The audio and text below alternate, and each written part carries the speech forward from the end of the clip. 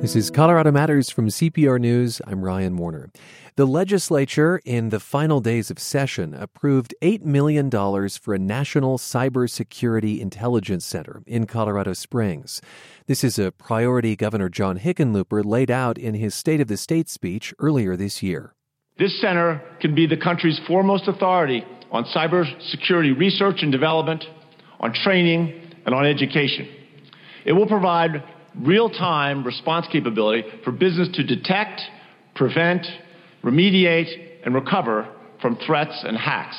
Let's hear now from Scott Nelson. He runs a cybersecurity firm called SecureSet. He's also part of the Western Cyber Exchange. That's a group of states that share information about cyber threats. The exchange was involved in the planning for this new center. Nelson spoke with my colleague Andrea Dukakis. Welcome, Scott. Thank you very much. So if there's a fire, I'd call the fire department. If there's a cyber attack, would I call the center? Well, I think that's sort of the rub. So if I put my military hat on, and if you're in the government, and you were in the military, I was in the military. I still am. Yep. A colonel in the Army Reserve. But I think for the government, it's very clear on how we respond to these type of incidents because we have the authorities within the government. The problem is it's really mushy between public and private and how we respond. And so in today's environment is how do you become proactive? So instead of having the fire department respond is how do you actually build a house that's protected and secure from cyber attacks. And that's a harder thing to do than say, but how do we enable that through these public-private initiatives like what Governor Hickenlooper has talked about with the National Cyber Threat Center? So some of this is still being worked out. One of the key focuses of the center would be to train people to work in the field of cybersecurity. What are the job opportunities like? Well, I'll tell you, this is an impressive industry right now. We're in negative employment. So right now, I've heard statistics saying about 1.1 million vacancies in cybersecurity globally. Inside the United States, it's about 500,000. Inside the federal government, a couple reports say 60,000 vacancies. So if you have any skills in computer science and want to get after getting into security, it's a great opportunity. Starting salaries in these places, a lot of these jobs are starting between $60,000 and $80,000 a year here in Denver. And for companies, governments, and nonprofits, how common are cyber attacks? They're very common. So there's a number of experts out there have stated if you haven't been attacked yet, you just don't know about it. And I think I've seen statistics that said about 95% of companies out there have even been probed or attacked in the past 6 months. And you see these major incidents have happened, the Sony attack, Anthem, and Target as an example, and those continue to go on. You've tracked cybersecurity for 18 years. What are the latest threats cyber experts are facing right now? Yeah, I think the biggest one is sort of this sophistication of the networks of cyber attackers. So as an example, the two high-end level ones are the active persistent threat, which is nation-state sponsored. Think of Russia, Iran, China. And then the merging of criminal networks with those nation-states. Russia does this very effectively with the mafia and the use of the mafia to get that sort of that fog of attribution when it comes to a cyber attack. And we've listed several companies that have been hit by attacks. Give me a sense of what some of the consequences can be. How much can these attacks really damage an organization, a company, long term? Well, so there was a recent report came out of IBM that said an average attack, a major average attack, costs about $3.5 million per company. So if you think about a mid-size or a small company, that puts you out of business. The other important thing about this is the dynamics of how the cyber threats have changed. So in the past, like in the 90s and the early 2000s, when a bank got hit and money was stolen because of an intrusion, the bank just used that as a loss. Well, in today's environment, now we're losing reputation. So things like Target or Home Depot attacks, where they're targeting your databases and you're stealing your customers' information, those customers walk away from you. So you're starting to lose your reputation and your actual business if you don't think about this. How vulnerable is the state government specifically to an attack? Well, I think the state government's vulnerable because it holds a lot of citizens' really important records. So everything from health records to tax records, all those are vulnerable today. Hackers and cyber criminals are really after those records, and you can see how the criminal organizations really expanded that. I think the state itself is struggling, and this is not just the state of Colorado, but across the nation, because we don't have a lot of dollars now to spend on really securing these networks. And these people and these systems cost a lot of money. And then you add the complexity of systems that are all networked with a bunch of different domains across different networks and having a small workforce to manage that. And then you add all the public and private linkages between the government and the private sector. Then you add the complexity of a human inserted into the center of that, where humans make lots of mistakes and networks don't sometimes. So there's a dynamic here across the nation that we are very, very vulnerable because we're so reliant on cyber. So how would the new center help governments like Colorado respond to the threats?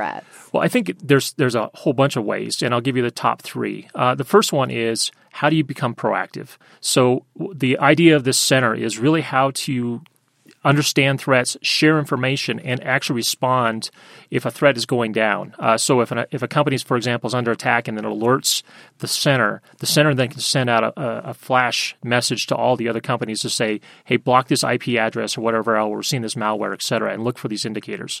The other second part of that is training. So how do we educate and exercise a response to an incident? It could be against the power grid or electric grid or some other important sector in the state. And then the final one is, how do we get the communities really to understand? So how do we spread the word about cybersecurity from a citizen's perspective and help them understand how to respond to these type of events? Now, private companies would be part of this security center sharing information. But why would an insurance company, for example, want to get help from this center instead of just hiring a private company? Well, I think it comes down to a couple of things. One is what's the role of government? And I think this center is really a good indication of the opportunity for public-private partnership across the stream. And it can't be just one company that's doing all the consulting to help in developing messages or strategies towards threats. The second aspect is cost. So if we're talking about a wealthy company, a large insurance company, they would hire a private consulting firm. But if we're talking smaller organizations or even mom and pop insurance companies, they don't have the dollars to afford that. And so this is where that center would fill in that gap. Scott, thanks so much for joining me today. Great. Thank you so much for the opportunity. I really appreciate it. Scott Nelson is a cybersecurity expert. He spoke with CPR's Andrea Dukakis. The Cybersecurity Center is scheduled to open in Colorado Springs later this year, according to the Colorado Springs Gazette. And we'll be right back with Colorado Matters from CPR News. This is Colorado Matters from CPR News. I'm Ryan Warner. The state has just honored a man who cultivates young leaders and promotes Latino cultural awareness. That man is Francisco Nevarez Burgueño, and his teaching tool is dance, specifically the folk dance he grew up with in his native Mexico.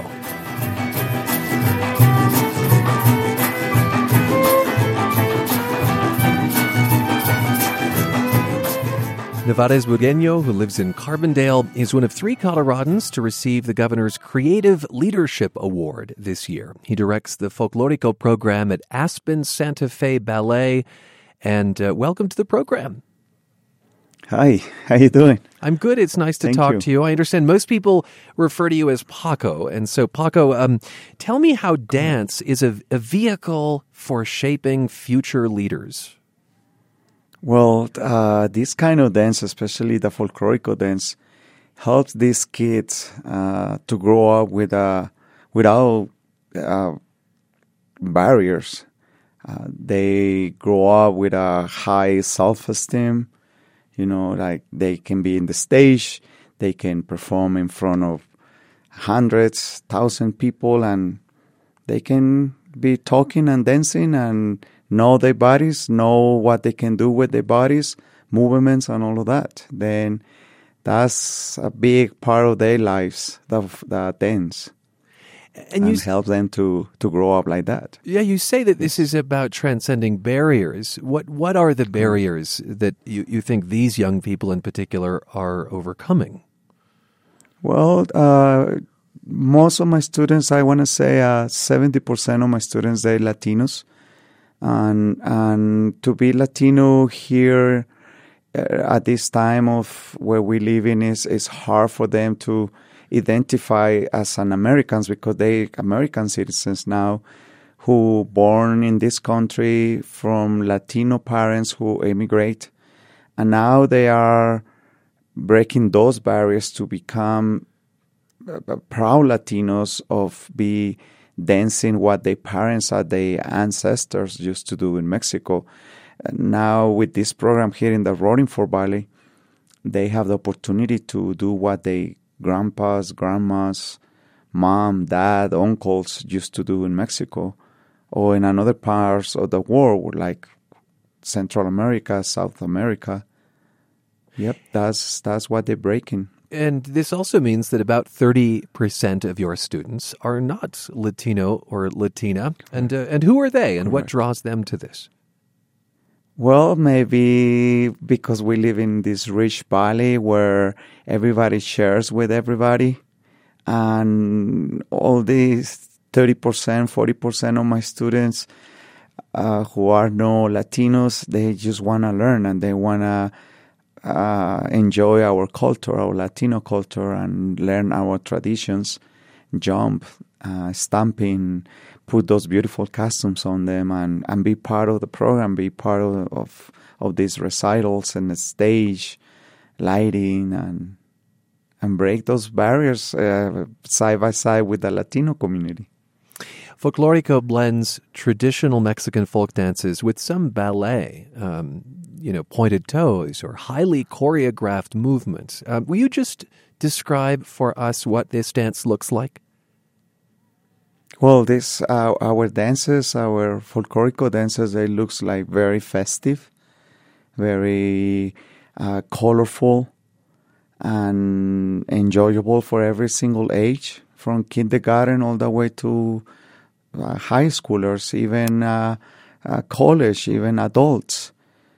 These dances are very, very happy, like everybody enjoy it when they are doing it, when they are performing it. Can you think of a young person who has gone through this program, and once again, your work has just been honored by the governor. Can you think of a young person who has been transformed by this experience? Wow, we just one. out of 190 I have right now, or thousands I've been having during these 14 years, used to think about one. Oh, I have a lot of names in my mind right now, but really this kind of dance has been transforming lives of these kids.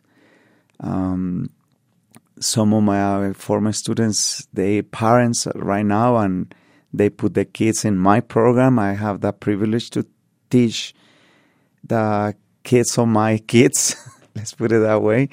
And that this program has been changing their lives. That's what I've been hearing. That's why they express to me.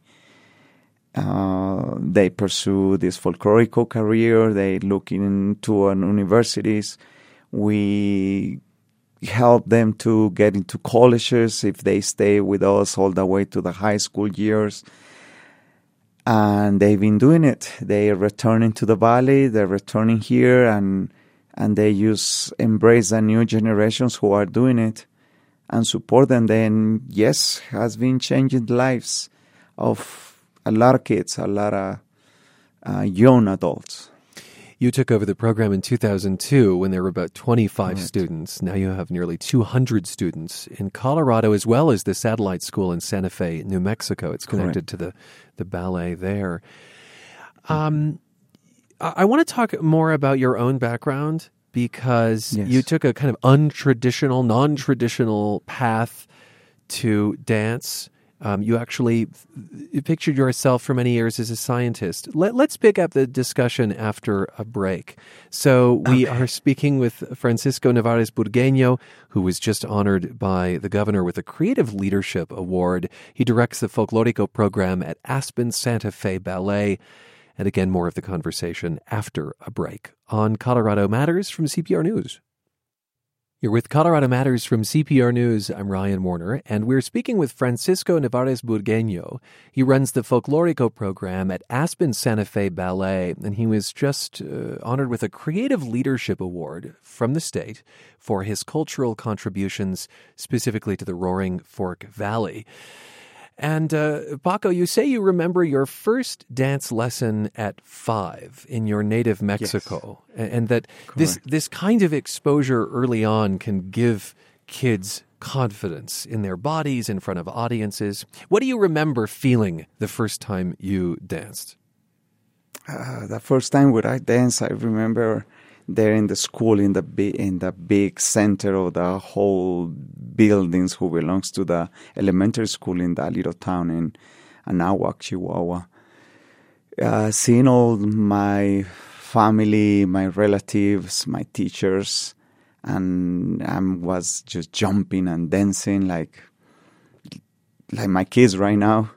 I feel so proud what I was doing and find myself doing something people appreciate, watching this little kid doing it. That was something who changed my life in that time. And that's what I feel right now when I see my little kids, my kindergartens, my first graders, my 12th graders, how their life is shaping or changing in that moment when they're in front of people doing what they're learning in the free after-school program we offer to these kids. Yeah, it's a free after-school program. That's important to note. In a valley where lots of things are not free, of course, there in the Roaring Fork. You say that your dance teacher saw a lot of talent in you, and you joined a company as a teen which had you in rehearsals 5 days a week. But despite that early focus on dance, you chose chemical engineering for college. Why did you make that decision? Well, being a kid or a single mom and focusing in we need to bring income to the house as soon as will be the better, then I decided to pursue this chemical engineering degree and keep dancing in my after-school time and weekends. But I keep my school years doing it until I got my degree. And I started working when I was just 23, 24 years old as a chemical engineer and as a quality control supervisor in a chemical plant over there where we used to make paper out of the trees. Make paper, Yep. All right. And so you took a hiatus from dance to focus on work and then moved to New York City in the early 90s to learn English, get a master's degree. But graduate school was unattainable, and so you enrolled in free English classes. And I understand that a talent show organized by the school where you took those classes got you dancing again. Yes. I have to stop because I was looking for this master's degree in chemical over there in New York City. That was hard. Then suddenly this classmate asked me to teach them how to dance to participate in this cultural week, and we did it. I teach them. We got the first place right there, and they asked me if I can keep teaching them. They were adults, and our company started growing and was one of the best companies in the New York City area. And I started teaching kids in 1996 there in New York, and boom, everything started growing and growing. And indeed, the executive director of Aspen Santa Fe Ballet reached out and asked you to run the Folklorico program. Exactly. And you knew right away, I understand, after interviewing for the job, that the Roaring Fork Valley was the place you wanted to be. What was it that was so clear to you about this place? Well, when I was driving from Denver to here for my interview in 2002, I was like, wow, this looks like where I grew up in the mountains in Chihuahua. And I feel like I go back home. And after September 11 there in New York, that was like hard to live in New York City. Then I changed the Bronx for the Roaring Fork Valley.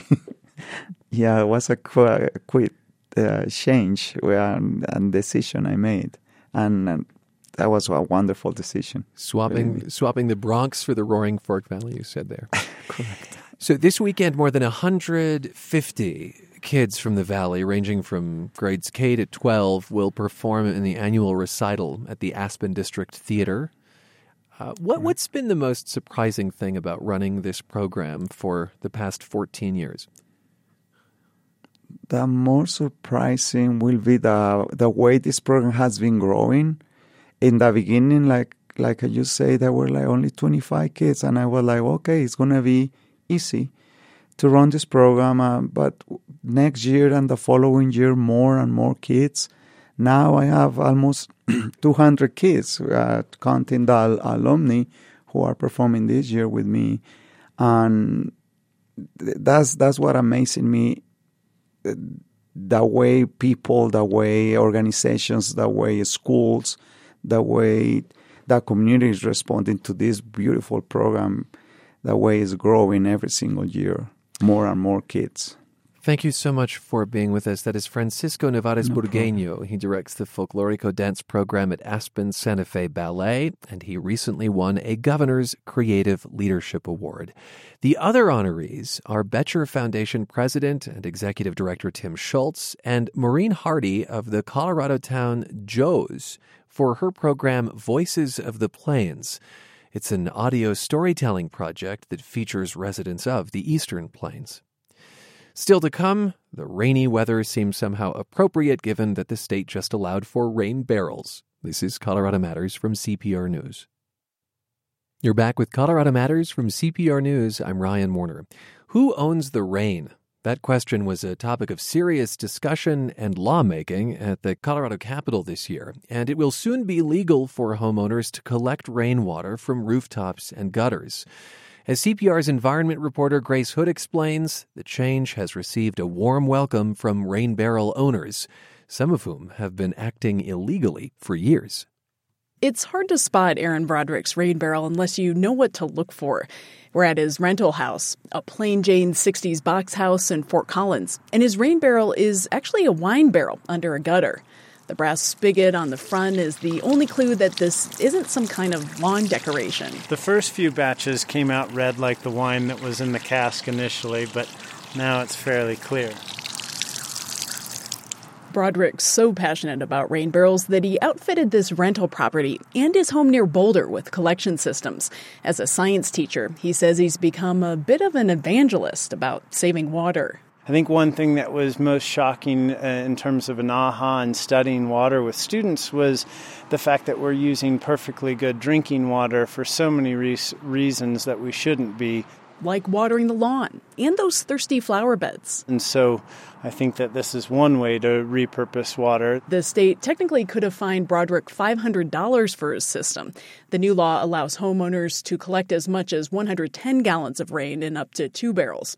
The state has issued no fines in recent years. So why bother changing the law? It will tie the consumer to their water usage a lot more closely. Democratic Representative Jessie Danielson sponsored the legislation. She sees rain barrels as an important conservation tool. There was a groundswell of support from environmental groups for the bill. It was first introduced in 2015, but lacked support from the agricultural community and some lawmakers. However, it did strike a chord with homeowners along the Front Range this year. One person was so devoted to the cause that they started selling T-shirts. They put the words legalize it at the top, and instead of it being some marijuana-themed T-shirt, it was a picture of a rain barrel. So this is a fun, important environmental issue that just makes sense to people. Drought and water supply concerns have been a catalyst for other state legislatures in Texas, Utah, and California to take up rainwater collection. Some western cities like Los Angeles even offer rebates on equipment. But in Colorado, where drought is still fresh on many farmers' minds, getting the bill passed wasn't easy. Rain barrels were kind of looked at as a red-headed stepchild in a sense. Mark Arnish runs a 2,800-acre farm near Keensburg. He sits on the board of the Colorado Farm Bureau, which first opposed the bill. Arnish says amendments to the 2016 version guaranteed that rain barrels won't interfere with farmers' water rights. It also requires the state engineer to track adoption and usage. And Arnish says that's what sealed the deal for him. We need to start preaching heavily about conservation and using water intelligently, and that starts, quite frankly, in the urban areas of our state. Debate and research on rainwater collection stretches back almost a decade in the state. Colorado launched a small-scale study back in 2007. It found that 97% of the rainwater in Douglas County is lost to evaporation and vegetation.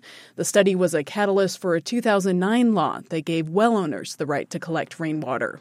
Rain barrel owner Aaron Broderick says passing the law may have been difficult, but owning a rain barrel is pretty simple. It's an afternoon project, and all of a sudden you have water that you're no longer paying for or draining from your well in the case where we live. Broderick's Fort Collins setup cost under $100. The thing that's interesting is that it really isn't much of an inconvenience. Whether the new law causes an inconvenience for water rights holders will be the real test.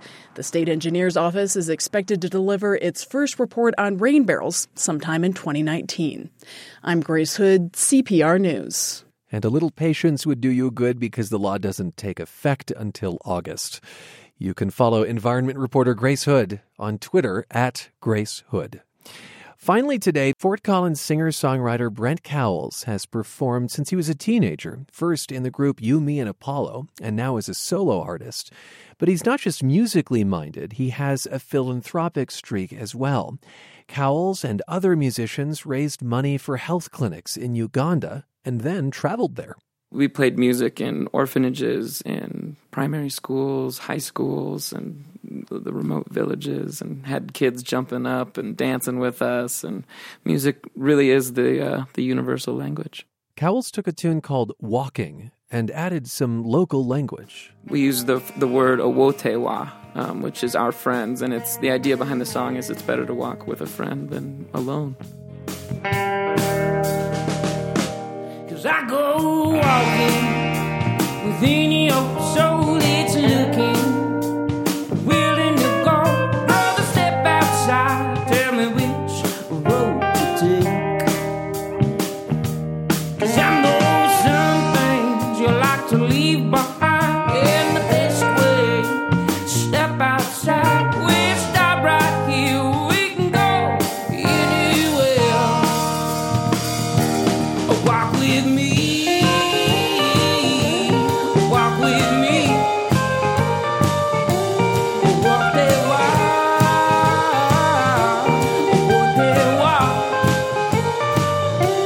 'Cause I go walking within your soul, it's looking, are you willing to go?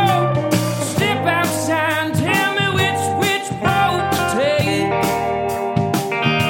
'Cause I know some things you like to leave behind, and the best way, step outside. We'll start right here, we can go anywhere. Walk with me. You can hear Brent Cowles' music and learn more about him at openaircpr.org. That's Colorado Matters for today from CPR News. This is listener-supported Colorado Public Radio. I'm Ryan Warner.